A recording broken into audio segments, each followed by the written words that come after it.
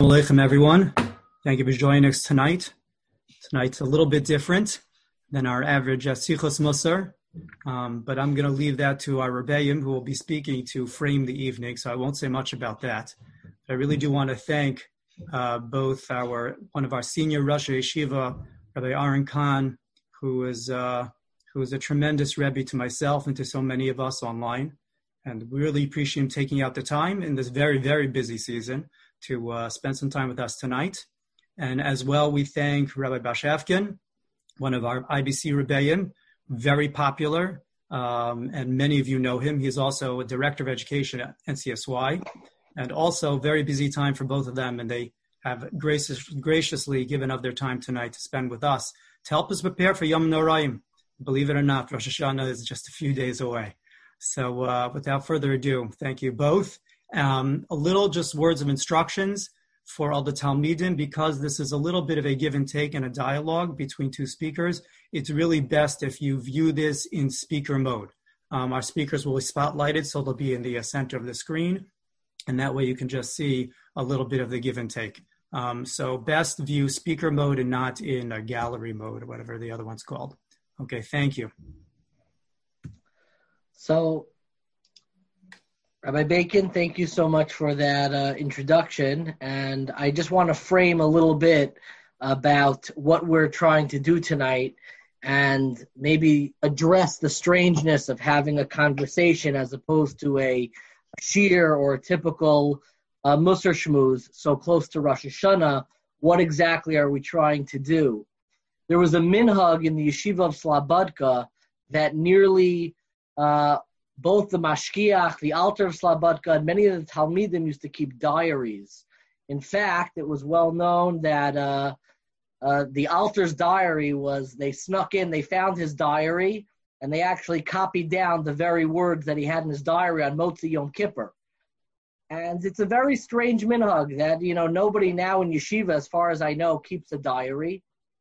But I've always found it to be an extraordinarily moving practice. The person who snuck in and actually copied down the diary of the Alter of Slobodka was not as well known as he should be, was a phenomenal Talmud Chacham and a Baal Hergish, a Baal Shira, a poet, a Talmud Chacham of the highest variety, named Rav Avram Eliyahu Kaplan, who wrote the Sefer Be'ikvus Hayira, that I have right over here. And he also kept a diary. He died at an extraordinarily young age, as did his father. He was named after his father. And he has a diary there about what the experience was like in the years that he spent in Slobodka. And he writes in his diary, this is written in Elul of 1913. He says, Amnam, ha'im doresh Elul ani. Am I a seeker of Elul? Yirei Shamayim ani. Am I a Yirei Shamayim? Elamai, what's the alternative? Eineni Doresh Elul, I'm not a seeker of Elul. Eineni Yirei Shamayim, I'm not a Yirei Shamayim. Magu migochech hadavar uma matziv hadavar. How kind of absurd and saddening is this idea? B'shah shani shoel es hashtei hashelos ha'elo. The very moment that I'm asking these two questions, bazeh achar zeh, the afal pikein einenu sosros zeh. I'm asking these questions whether I'm a Yirei Shamayim and I seek Elul, or am I not a seeker of Elul? But these two very questions don't contradict each other. And I think in many ways, the notion of somebody sharing their experiences of tshuva, their almost personal diaries, not in the context of a shir, not in the context of a classical sichas musar, is at the heart of the Yom Noraim and the tshuva experience, which really gets to the heart of who we are as people and who we are as humanity. Yesterday was Chaf Hei Elul. One man Amar says was the creation of the world. And in many ways, tshuva is the creation of the human being, of the individual, of the Jew. Rav Hutner in Pachad Yitzchak writes in Yom Kippur, and I love this quote, he writes, Kocha shel tshuva, the power of tshuva, he harabusa hayoser gadola, achare hapela shel bria shemayim v'aretz. It is the greatest chiddush in the world, the capacity to do tshuva after the very creation of the world itself. And in that sense, tshuva is, in a sense, the creation of our very sense of self. So it's with that in mind, the ability to share almost as a diary of our experiences, that it is really a tremendous kavod to talk with Harav Khan, our Rosh Hashiva, about his experiences. And I'd like to begin with the following question, Rabbi Khan. Do you have a specific Yomim Noraim experience that you think was the most formative in your life? Before I answer that question, I'd like to comment because I didn't know that you're beginning with the quotation from Rav Kaplan. But actually, to me, that's an extremely personal quotation. You know, I find that the quality of Rosh Hashanah is exactly that. This Gilu Bira'ada idea, this question of, are you going in with brimming with confidence, or are you going in with tremendous anxiety? And the truth of the matter is, that question really boils down to this, you know, who am I in relation to HaKadosh Baruch Hu? And I think every one of us asks that question probably all the time. But Elul, you know, forces you to ask that question. And the whole concept of Elul and the preparation of Elul is exactly that. You're forced to ask the question, so what does Rosh Hashanah mean to you? What does it mean that you're approaching the Yemei Hadin? And, you know, this problem existed from time immemorial. Is a person needs to have a certain confidence about his capacity for tshuva to be able to do tshuva. When in Sefer Nehemiah, the very famous passage, so they read the Sefer Torah and they read the passages of tshuva, and the people got hysterical. And they started to cry, but there's two kinds of crying. There's a crying of tremendous feeling, the passion of tshuva, and that's good. But then there's the cry that's total breakdown, you know, where you're full of yiyush. And the question of what kind of a crying was it? And I think that, you know, Ezra, Nehemiah, the Levium, they were quite confident that this was a cry of yiyush. And this would have been terrible. They read all of the things that they did wrong. You know, they had just previously given up their intermarried, you know, relationships. And there was a great deal of a sense of anxiety that maybe we're not zeicha to a Beis HaMikdash, maybe we're not the worthy people that we think we are. And he gets up there and he says to them, L'chu ichlu mashmanim u'shesum mamtakim v'shulchu monos la'ein nochon lo v'al te'otzevu. Don't be depressed. Ki chedvas Hashem hi ma'uzchem. And we don't even know exactly what those words mean. Ki chedvas Hashem hi ma'uzchem. You look at this mefarish, it means one thing, another mefarish, it means another. But apparently, or at least the pirush that I would like to say, is that your strength is the fact that HaKadosh Baruch Hu is always happy with you. Even when he's angry with you, and that's the pasuk for Afgam Zos B'Yosem Be'eretz Avayim, Lo Ma'astim Lo Ga'altum L'Chalosam. I never had contempt for you. You know, there's a passage where HaKadosh Baruch Hu says what he commits himself to Bnei Yisrael. And he says to Bnei Yisrael, you'll be an Am Segulo, you'll be Elyon Al Kol HaGoyim, and you'll be Shomer Torah Mitzvahs. And the question that Orach Chaim asks on that pasuk, which is right after the beginning of Kisava, after the parsha of Bikurim and the Maisras, and it says, "Es Hashem ha'amircha hayom lios lo le'am segula v'lishma kol mitzvosav." And he asks, "Lishma kol mitzvosav is not what Hashem does for us; it's what we do for Hashem." And he answers his teretz. But I'd like to suggest that it means HaKadosh Baruch Hu looked around. No matter how many times we fail him, there's nobody like Klal Yisrael. There's no one that HaKadosh Baruch Hu is willing to entrust Taryag mitzvahs except for Klal Yisrael. And they're telling them, Al te'yatzevu ki chedvas Hashem, the fact that HaKadosh Baruch Hu is rejoicing with you, that is your strength. So no matter how bad it is, it'll be good. And that's really a great deal of the message of Rosh Hashanah and that Tarta Desasre. You see it in the shofar itself. The Baalei Musa, when they blew shofar, they cried like babies. The Vilna Gaon says that when we blow shofar, we make HaKadosh Baruch Hu melech, and we should be b'simcha atzuma. I don't know how you negotiate both of those b'vas achas. But the point is that there is the capacity for Klal Yisrael to see both sides. And that's what Rosh Hashanah is. As far as my experience is concerned, interestingly enough, I have found that as much as children do not understand in terms of Roshem, and I think this is an important point for parents to appreciate, as much as they don't understand in terms of Roshem, there's nothing like the Roshem on a child. So I had the suchus that for whatever reason, and it's interesting, my father took us when we were little children to daven Rosh Hashanah Yom Kippur with Rav Aaron Kotler in Lakewood. Very interesting. And that experience left an indelible roshem on me, not so much of Rav Aaron, but of the whole milieu, the whole experience. It wasn't a huge olam. There weren't thousands of Talmidim at the time. And the access was very easy, Didn't have to register in advance for a month. We just came. And we found a place to stay. And my father encouraged us to appreciate that kind of a davening. Ad kedei kach did it make a roshem. I'd rather have a certain, sensitivity for music. But ad kedei kach that I remember every single nigun from that tkufa. I remember very often, Tztokat Yelonu al Kol Yisrael right after Birchas Kohanim. Yelonu Kol Yisrael. It's still ringing in my ears. I don't want to tell the Olam how many years that is, but we're talking about when somebody is 9 years old. 9 years old. That's a very long time. It's 65 years ago. You can make the cheshbon later, but it's a very long time ago. Did Rav Aaron Cutler speak when you were going there for Yom Narayim? Would he? No, there was no such thing. I mean, that's a rabbinic thing, and that's something that a mashgiach probably would do.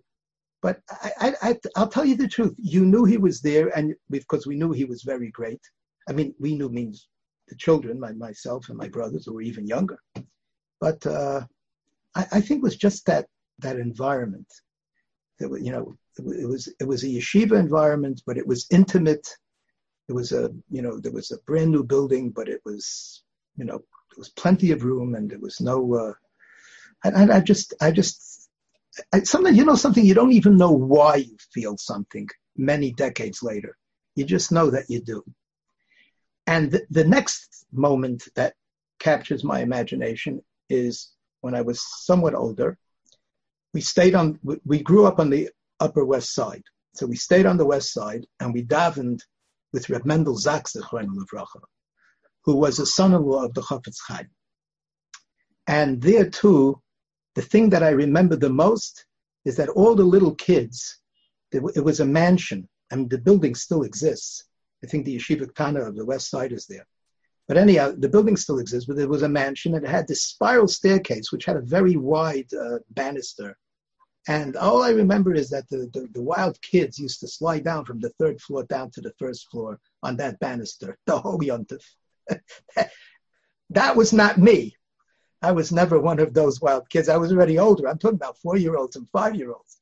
But, that's what you remember. You remember things. But being in the presence of Reb Mendel Zaks was really something because, he was a gentleman that you could almost use the words koil de mama daka. He hardly ever spoke. He spoke in half sentences, just like he smoked half cigarettes. He used to break a cigarette in half, smoke it till the end. His fingers were always black from from holding the cigarette. I was surprised that he didn't set himself on fire. But Lamaisa, he was a tremendous, tremendous Talmid Chacham who had a phenomenal zikaron. And when he spoke, you could tell that he was a tremendous Talmid Chacham. But he almost never finished his sentence. It was almost like a ha'ara, like a ha'ara of almost a shorthand. He spoke in shorthand. And, that kind of speech, you can't become a major speaker or somebody that, wows thousands of people. But anyone that knew and that understood, they realized they were in the presence of a Gaon. And he happened to be the bochen of our yeshiva. It was the bochen of our yeshiva.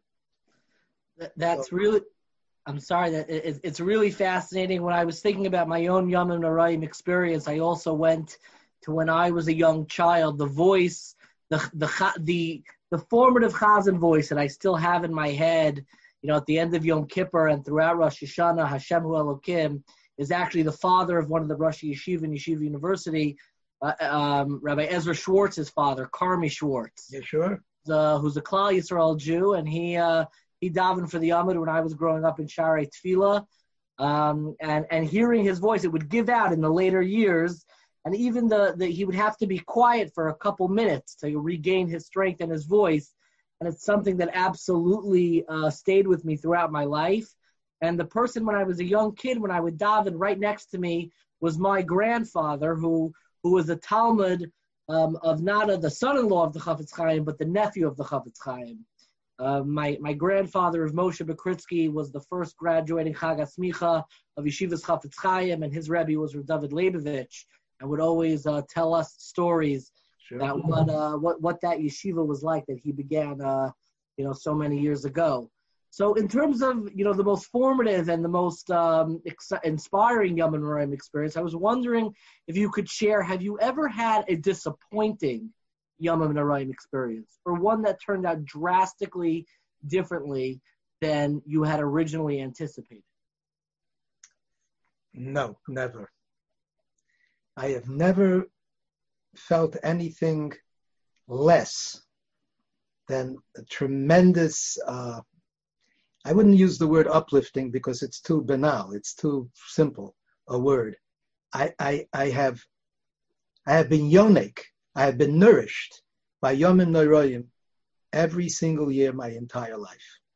I mean, to the extent, that you're conscious of these things. I always, and I'll tell you why. My father was be'etzem a Nevardika.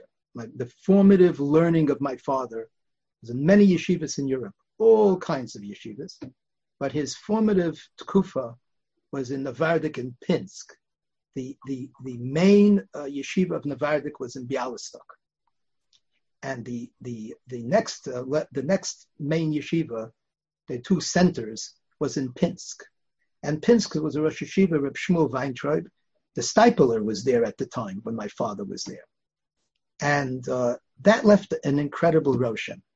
And my father's sense of Nevardik was that there was this incredible consciousness of HaKadosh Baruch Hu. My father went through Shiva Meduri Gehenim for 50 years of his life. He was a Yosem. I mean, many of my Talmidim know the whole story. But he was a Yosem from his mother when he was born, because his mother died in childbirth. His father died when he was 9 years old. So when he was 9, he was a Yosem Me'avu Me'ein. He came to live with a Zayda, who was a massive Talmud Chacham. His name was Rav Gedalia. And it was a glorious tkufa for 2 years until Rav Gedalia died. So now at the age of 11, he was absolutely nowhere. And his grandmother said to him, listen, I can feed you, I can take care of you, I can house you, but I can't teach you Torah. So she sent him to Ivya. Ivya was where Rav Moshe Shatzkus happened to be the Rav at the time. This was the city of Reb Chaim Oizer came from. Not a big city, but it was a very prominent place. And he was doing very well. So what happened? Ivya burned down. Like a mazel. Anyhow, he valgetzach from one yeshiva to another. He ended up in the Vardik. And that was his formative years. And then from the Vardik, he ended up coming to the Mir, but he didn't end up in Shanghai. Because as a Yosem, he was always concerned what's going to be with his future, who's going to care about him. So he wanted very much to get smicha. Unlike our yeshiva, where that's part of the process, I guess, there's no such thing as getting smicha in the Mir in Europe. Because smicha means you stop learning, and there's no such thing as stopping learning. So, which was aided and abetted by the fact that they couldn't find shidduchim anyhow. So these Alta Bachurim would stay in the yeshiva for years and years and years, and they became massive Talmidei Chachamim. But for my father, that was not an option. He felt he was too concerned for his future. So he decided to get smicha, which he did, and he became actually a Rav in Vilna, and he got married to my mother. And right after that, guess what? Hitler. And he and my mother were in the Vilna ghetto They survived the Vilna ghetto. 80,000 Jews were in Vilna. Some of them ran away into the forests. The vast majority of them were killed, probably something close to 80,000. And 200 survived the ghetto. Two of those people, of those 200, were my parents. The ghetto was liquidated a number of times. They took them all out into a forest outside of Vilna, and they shot them and threw them into the pits that were there. There were empty pits that used to be used for kerosene or whatever. They just dumped them into the pits, and sometimes even alive. And everybody knows. But so after he came out of Hitler, I was born. I was born in Bialystok, actually. But the center of activity at that time for the Sheres HaPleita in Poland was Lodz. It was the second largest city of Poland. And that's where everybody gravitated, because there was either Warsaw or Lodz. There was nothing else. Everything else was destroyed. So the Sheres HaPleita came, and my father was doing quite well, actually, under the circumstances. And he was rebuilding a family. His wife my mother was a tremendous person, tremendous tzaddikus, a brilliant, brilliant woman. And that's how everyone describes her that knew her. I never knew my mother. Because one day when they were walking in Lodz and I was all of 7 months old, a trolley hit my mother and she was killed.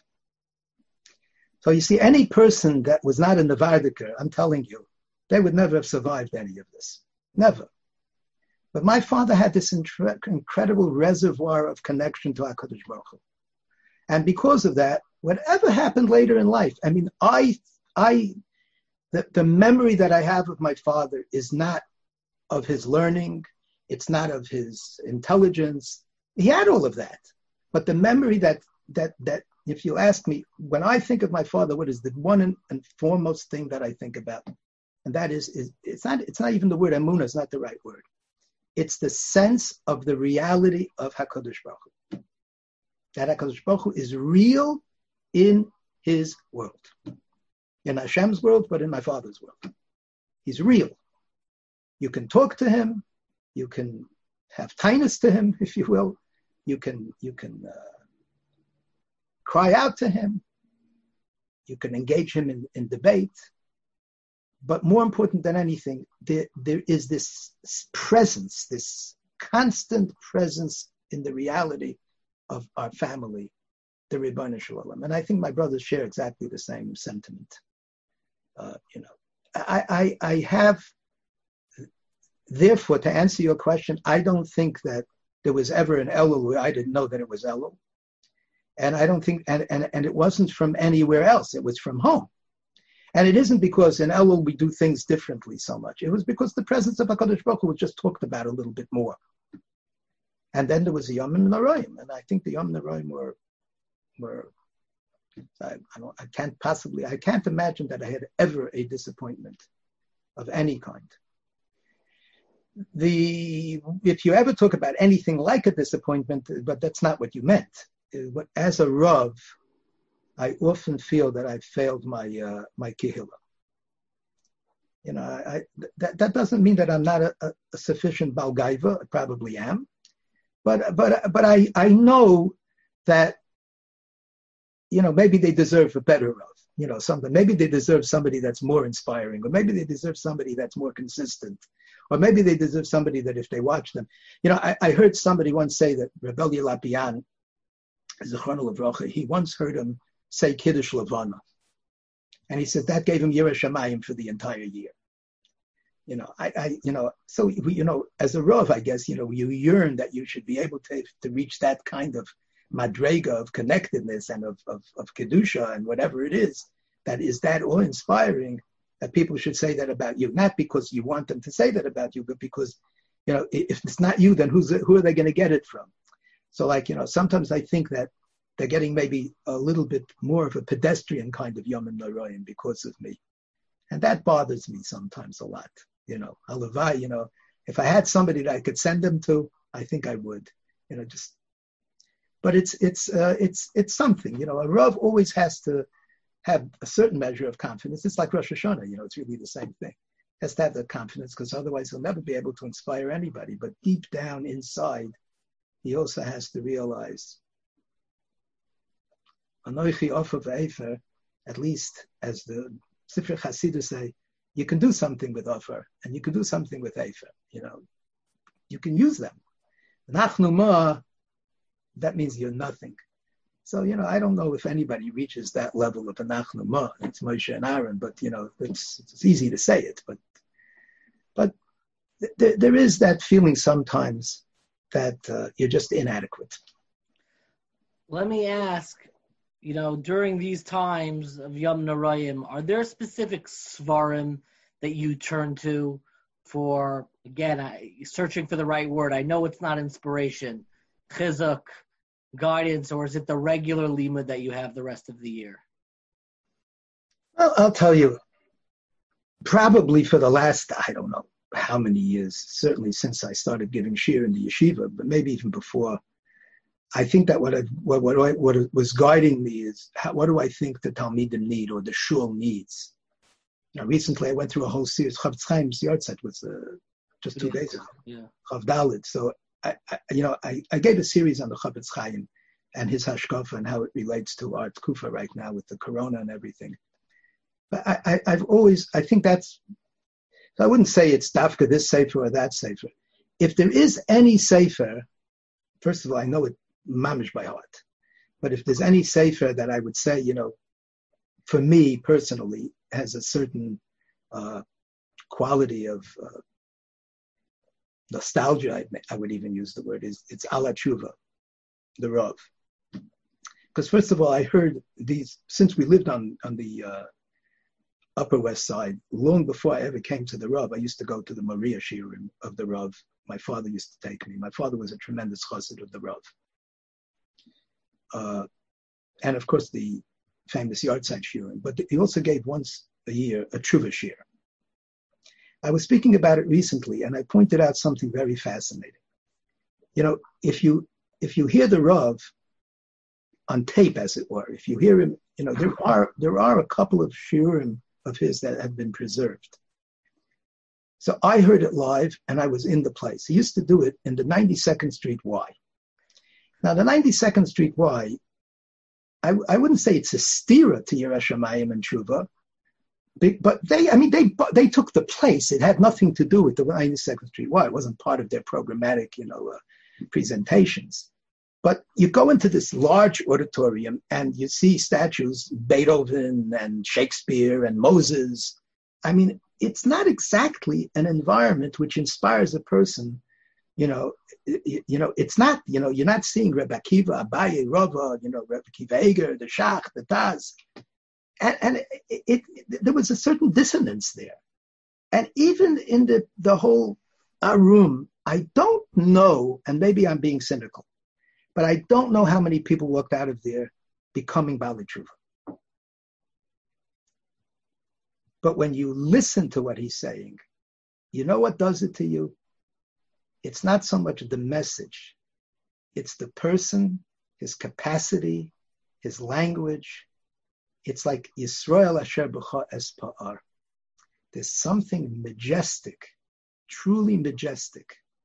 And if you say, well, if this is what a Talmud Chacham can achieve, and this is how a Talmud Chacham can present something, then it must be very, very special. And then, of course, when you look at the ideas, themselves, you just look at the ideas. So you realize that, one way or another, he's saying the same thing that everybody is saying, but he's saying it so uniquely and so much better in terms of just the way it reaches out and captures your imagination and grabs you and takes hold of you.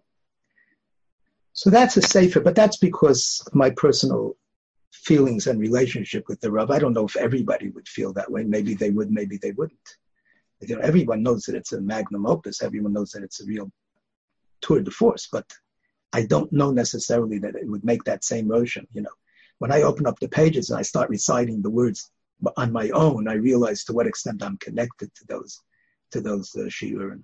If I had my way, all of the rest of the questions for the rest of the evening would all be about the life of your father. But I'm not going to do that right now. But I do have one follow-up question because I'm so curious. They were probably fairly close in age. How did your father come to be a chassid, so to speak, of the Rav? My father was a very interesting person, and honestly, to be very frank with you, I don't know myself some of the stitches that went into that tapestry. I really don't. My father was a masterful speaker. The problem is that when he came to America, for some reason or other, he never really intended or succeeded, probably because he didn't intend to. He never mastered English. His English was, I'm not just talking about the accent, I'm talking about the vocabulary and the nuances. The Rav, for example, had a terrible accent, but his vocabulary and his nuances were unbelievable. Even his sense of slang, it was incredible. It was absolutely incredible. My father's language was Yiddish. No one's going to believe it, but to a great extent, my default language, even when I am thinking, is in Yiddish. And my opportunities to speak in Yiddish publicly are less and less as time goes on. I remember once it was bar mitzvah of one of my grandchildren, and it was in an old age home, and I asked the Rav if I could speak in Yiddish, and he said yes, and I was so excited.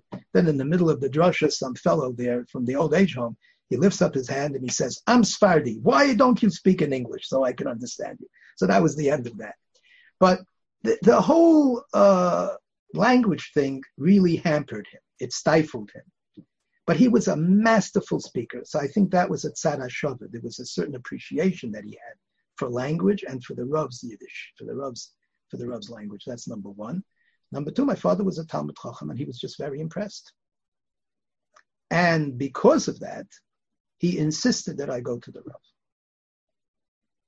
I never went to YU, the college. My father insisted that I should go to the Rav. For some reason or other, my father also insisted, although this was something that was common to a lot of West Side Sheiris HaPleita parents, survivors, maybe because they were just concerned for our economic survival, for our ability to thrive in America. So it was very frum and very, very involved. I sat and learned the whole day, and then I went to college at night. I went to City College. At that time, City College was a very chashuv school. And the night school had a lot of very serious people. Once in a while, the professor would fall asleep in the middle of his lecture because it was 11 o'clock at night, and it was after a long day. But, that time I majored in physics, and I think my father even would have encouraged me to have a career in physics, perhaps. I don't know. I don't think my father ever pushed me dafka to be a Rav or a Rosh Yeshiva or a Rebbe or anything. What turned me away from physics was that there was one fellow, one particular semester, and he was moonlighting. He was a graduate student in Harvard. He was going for his PhD. He was a genius of a fellow. And he was teaching these courses, and I don't think it's in optics or whatever it is, and the bottom line is I saw a genius, and I saw that he has to work Yom B'Layla, and I said to myself, I'm not giving up Torah for this. And that was the end of my career in physics, as it were. But my father had these strange ideas, he wanted to know that I'm going into Torah because that's what I really want. It's not a default. It's not because I can't do anything else. Which today, it's a different kind of mentality altogether. None of my children went to college. Allow me to ask, looking nowadays at what you see in the Avoda and Talmidim and our Beis Medrash, what do you think is the biggest misconception that people have about the process of tshuva and Yom Noraim? Tell you the truth, I have an extremely positive feeling.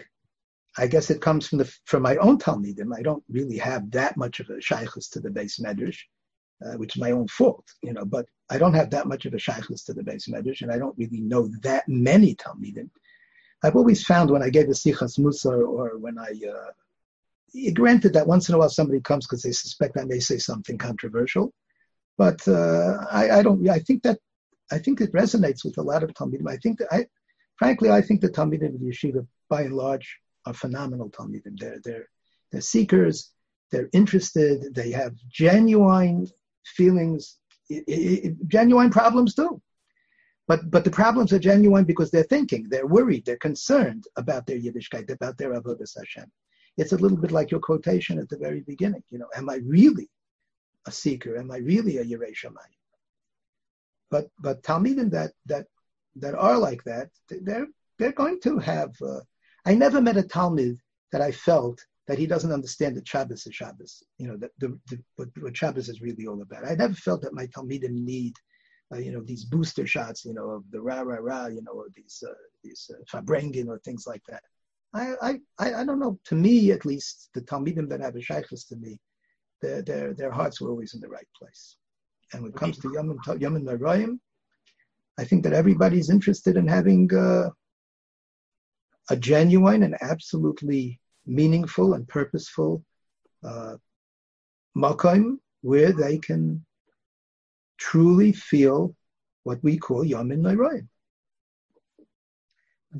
Meaning, is there a specific maybe preparation or something that you think is overlooked? Maybe not a misconception, but if you were to speak to the Talmidim, which we're doing right now, is there something that you would tell them that maybe is something that's overlooked or merits I'll tell you something. Emphasis? First of all, when you speak about right now, there's no right now. Right now is such a yotzei dofen, such an extraordinarily difficult time in so many ways that it violates all of the rules, so to speak. So on the one hand, people could naturally have much better hirurei tshuva, and on the other hand, my fear in general for Klal Yisrael is that the corona is going to go right by them. Everybody's yearning for when things can come back to normal. When can we take off the masks? When can we go back to school? When can we be back in the dorm? When can we be back in the Beis Medrash? But and there is a genuine yearning for all the positive things that includes.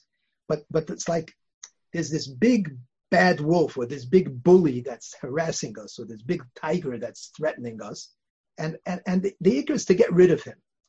So there's no sense of the tshuva that's supposed to come from a corona to begin with.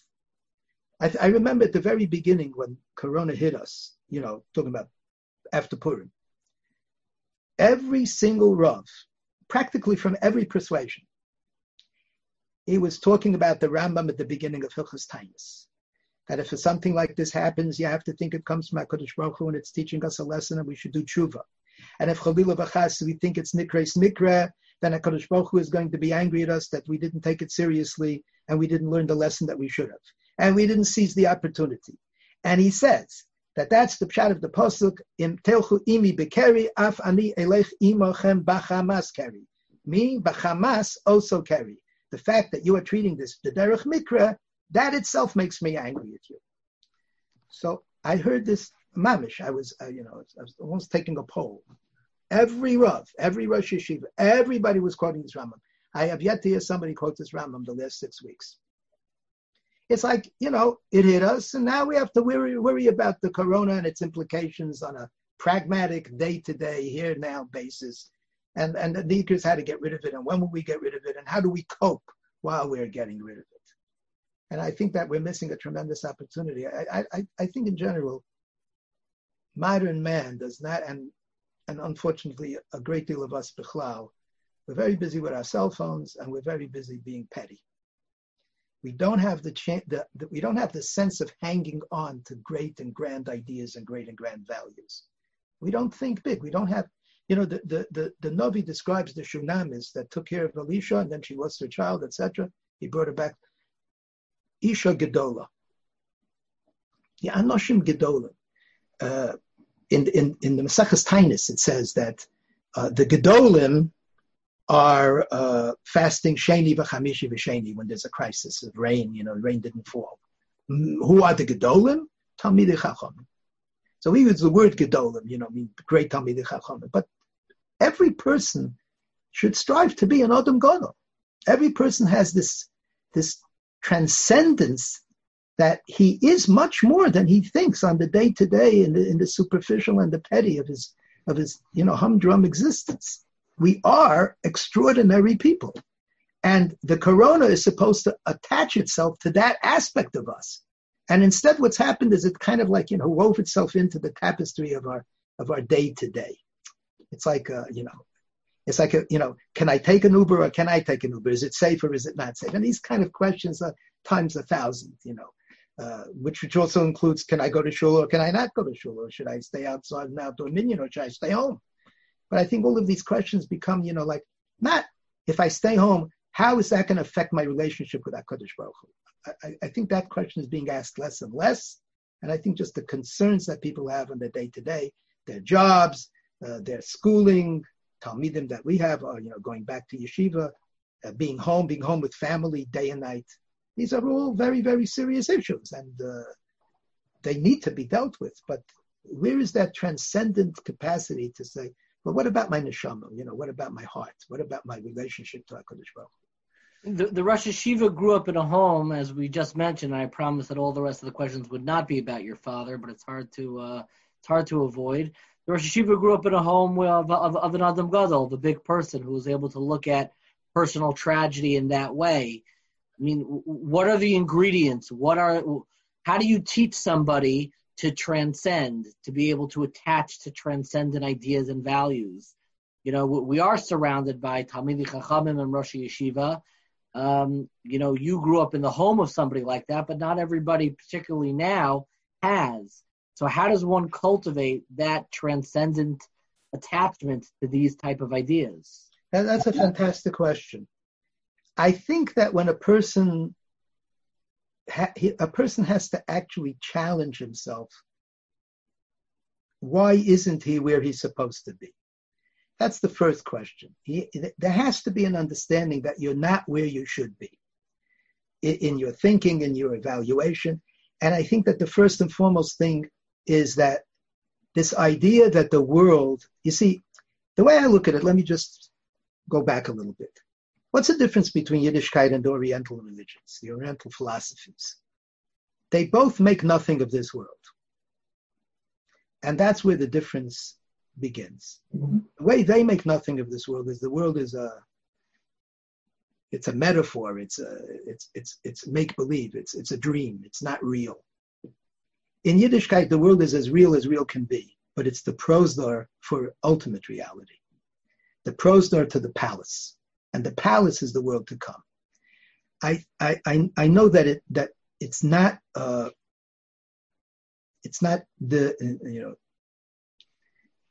it's not conventional to constantly talk about Olam Haba B'zman Hazeh. In fact, a lot of people, are concerned that, you have to make this world a place to serve HaKadosh Baruch Hu.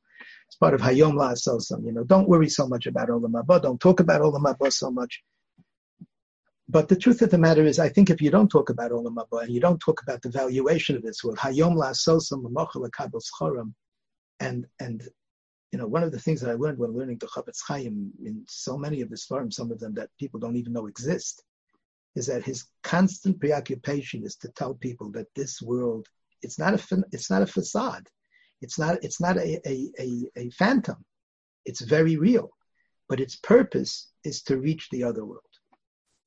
And you reach the other world by doing Torah mitzvahs, by relating to HaKadosh Baruch Hu, by davening, by tefillin, by kashrus, by Shabbos, by Yontif, and of course, mostly by Limud HaTorah.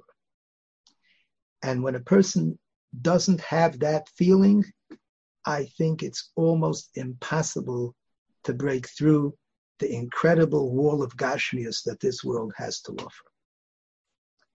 And Einochanami, I think a lot of the Talmidim, especially since they're growing up sometimes in environments where the Gashmius of the world is central and really the primary focus, so they have a hard time. So sometimes they reject the whole thing. They just want to go off to some yeshiva somewhere and just live a life, which is pure and untainted and, unsullied by the world. But if you want to live in the world and you're committed to that and all that has to offer and to accomplish, so a person has to have that sense that Afal Pi Kain, there is a balance, and the balance is heavily weighted to the world to come.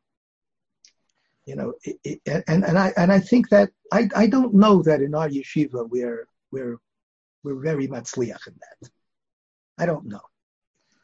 I wasn't going to mention it, but every Yom Kippur Aseret Yemei Tshuva, I find myself reading the 23rd parak of Mesilas Yesharim, where he actually describes in fairly vivid detail what the encounter before HaKadosh Baruch Hu was going to be.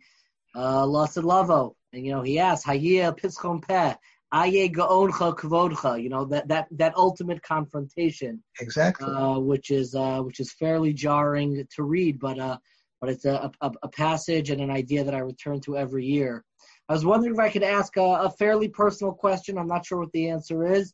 I average about one apology, one actual handwritten or phone call, a specific apology to a specific person that I've wronged. I'm not talking about what we think about in Tefillah Zaka or just a quick text message.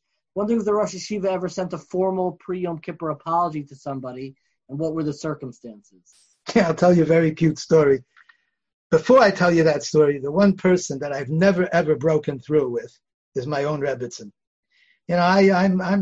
I'm very serious about these things. I take the halacha very seriously, and I definitely have wronged her in some way or another. I'm not Reb Shlomo Zalman Auerbach that we should all live and be well. That by the Levaya, he says there's a minute to ask Mechila, but I really don't know what there is to ask Mechila about. I don't remember any time that I ever wronged her. I don't think that I could say that, but every time, every Yom Kippur or whatever it is, I go over to her and she just starts to laugh. It doesn't work. It just doesn't work. Anyhow, but the and I can never tell if she's laughing because it's funny or she's laughing because it's absurd. I don't know. I'm not sure. But anyhow, whatever it is, I mean absurd because there's so many instances like what she could be Michael. Yeah, whatever. But no, but all joking aside, there was one episode, I had very interesting, we in our shul, means I in our shul, am very makpid about talking. To such an extent that many, many years ago in Flatbush, about 36 years now, so going way, way back, more than 30 years ago, many more, right at the beginning. We laid down the law, there's no such thing as talking in the shul, and we were very successful. Vahi Hayom, and this goes back 15 years or so, 20 years. Vahi Hayom, there's a bar mitzvah. Now, bar mitzvah, you have krovim come, they don't know from this, they're coming from their shul, they're coming from their matzav. And apparently in their shul, there's a lot of socialization, and they feel free to talk. So there was this person and his son. This person must be maybe around 70 years old. And his son, must have been in his 30s. And they're talking nonstop, I would say, except during Shema and the Sh'tila Shmona Esrei. And there happened to be a table right in front of me. It was the first shul, before we built the shul, was a small place. And it was mamish came out in my face. And I shushked at them, and I made with my hands and my, like with my eyes, and I rolled my eyes and I that. I said, Gonish geholfen. Nothing helped. Finally, I blew up at them. I don't remember at what point, by Kriyas HaTorah, I don't know, I blew up at them and I let them have it. B'fnei am ve'eda. And as always, when you come from a holy place, it's fine. But when you come from a place of kas, which was definitely the case, I just got angry. And you get angry because you have righteous indignation. But a lot of righteous indignation is that you're not listened to. It's a gaiva thing. What do you mean? I'm the Rav of the shul, and I'm setting the tone, and you're doing this in my face? So it's kas. And kas is like Ovid Avodah Zarah. That's a very bad thing, kas. I almost never get angry, but I got angry. I got good and angry. And I realized that it was kas. So at that time, the bar mitzvah itself was in the shul, but we had no hall. So across the street, there was a hall, so everybody went to the hall for the kiddush. I said to myself, I was mavaza this person, b'fnei am ve'eda, I have to ask mechila b'fnei am ve'eda. So I climbed the steps to the kiddush. I was going to the kiddush anyhow. But when he's sitting there with his family around, surrounded, and very nice, and they'd already made kiddush, and they were eating the herring or whatever it was, I went over and I said, I was mavazi you in public. I'm asking you mechila in public. It was very wrong with me. I got into an anger, into a bout of anger, of kas, and he says to me, I'm not moichel you. I'm not moichel you. If you call me Erev Yom Kippur, maybe I'll be moichel you. This was like Pesach time. It was a long time to Yom Kippur. Anyhow, I got home, Mitzvah Shabbos, I sat down.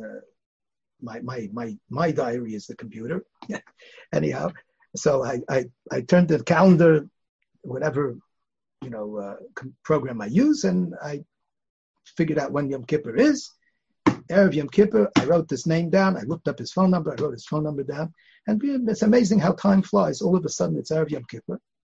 And I see it on my calendar, and I call him up. I say, hello, and he says, yes, who is this? I say, it's Rabbi Kahn. Rabbi Kahn, what do you want? So far, we're doing great. From that tone of voice. I said, well, you told me to call you. I what? I said, remember that time? So you said, you're not Meichel me, but if you call me Erev Yom Kippur, maybe you'll be Meichel me. You heard the ice melting over the phone. You actually heard the heart pumping. The warm heart pumping. Rabbi Kahn, I didn't mean that you should call me. You called me? I can't get over that you called me. Of course I'm Meichel you. I forgot about it a long time. You call, he repeated it probably 14 times. And of course, as things would have it, actually I was davening for him. That was part of the irony. He was a very sick person and he was nifter not long afterwards. And I went to be Menachem Ovel, the family. And when I went into the Rebbetzin, the daughter, she didn't know who I was, but the daughter introduced me. She says, you're Rabbi Kahn? My husband loved you. Isn't that a great story? That's a tremendous story. So that's the one episode. I ask my Kehillah Mechilo constantly, not just Erev Yom Kippur. I try my best to be Mechazik Be'olam. I have a tremendous relationship with all of them. But Afal came. Either you didn't do enough or you did too much. Sometimes you say something. You know what's interesting? You can hurt somebody without even realizing it. And then you have to ask yourself, a lot of times my Rebbetzin tells me, don't talk about this because there's a girl that doesn't have shidduchim, or don't talk about this because there's somebody who doesn't have any children. And I say to her, then, you're basically taking everything out, but you don't know. You really don't know. You don't know when you're hurting somebody. Sometimes it's so inadvertent and so unintended, but it happens. And even for that, you have to ask Mechila. And then, of course, there's a big question that nobody has an answer to. What if you have to ask Mechila of somebody and inform him of what you did, and that's going to create World War III? So famous machlokes with Salant and Chafetz Chaim, maybe, but whatever. That's Torah. But when it comes to real life, it's my personal feeling is you just can't do it. It's just not kedai. Rav Vazner has a very beautiful tshuva about that. He says that's the whole point of asking Mechila before Yom Kippur, because since everybody's doing it, so no one's going to get the drop on you to realize that they're asking because they heard. That's very true, but there's it's an aliyah v'kotzba. There's a negative to it also. I know a lot of times in schools, especially high school kids, that age. You meichel me, you meichel me, you meichel me. What's that worth? That's not worth 2 cents. Yes, there's no contrition there. I once wrote a very big chibur on Mechila, Bakoshes Mechila, about Yosef and his brothers, and it's 150 pages. Dvarim Shebelev? No, it's on Bakoshes Mechila. That's I wrote on that too. Yeah, so we should exchange notes. Anyhow, it's crystal clear that the main reason why you have to confront a person is because there has to be that hachna in your heart. When you go around saying, it's almost like a game, It's like taking a rock for a pillow on Tisha B'Av, It's a game, So that's, but Yom Narayim is a phenomenal opportunity. It's a phenomenal, and I think everything really starts with one's own intentions and desires. All the ideas of inspiration and, there are a lot of people that want very much to go to Uman. I think, and I'm not saying this in any negative way, but I think a person has to find the Uman that's in his heart, in his own heart. You have to find the Uman that's in front of you, in your living room. That's, I think, a great deal of the problem, that there's a very great lack of religious imagination, of the sense of Ma Hashem Elokecha Darish Mimcha requires a sense of Hashem. And going back to what I said before, you have to know Prosda, Traklin, the relative value of things. Tzedakah. Tshuva, tefillah, tzedakah, ma'avir, Yisrael, agzera. Tzedakah is a world. It's an entire world. Rabbi Yerucham, they say, once tied himself down in a bed. And when somebody asked him, what are you doing? He says, I need to feel the sick person's inability to turn over. I mean, so that's what I'm talking about. There's like, it's a concept of empathy, but in a very Jewish sort of way. There's to be yored l'toich tzarai v'hergeishay shel chaveroi. That's a very, very hard thing to do. And to the point where it might even break you. So you have to strike that balance. But I've often found that people give tzedakah maybe, but the compassion aspect of it is not missing because he's not frum enough. It's because he doesn't have enough sensitivity. He's missing nerve cells. We're I don't know, we're jaded, or we're too smart for our own good, or we've seen too much, or we're exposed to so many, influences and things are thrown at us day and night, television, internet, cell phones. The world is going at such a rapid pace in so many directions. Whatever it is, I don't know. I think when they were in the shtetl and everything was the same, and it was the same tyrant, the same pogrom, it's the same misery. I don't know, there's just this feeling that, you can reach out to the Rebbeim Shalom and he's very real. And here I think by us it's not so pashut. I don't think we feel that realness. Religious imagination. We probably have time for only one more question, and even that may have to be a bit succinct. And I'll is there an idea? I know it's not the question that has to be succinct, it's the answer that has to be succinct. You're doing great.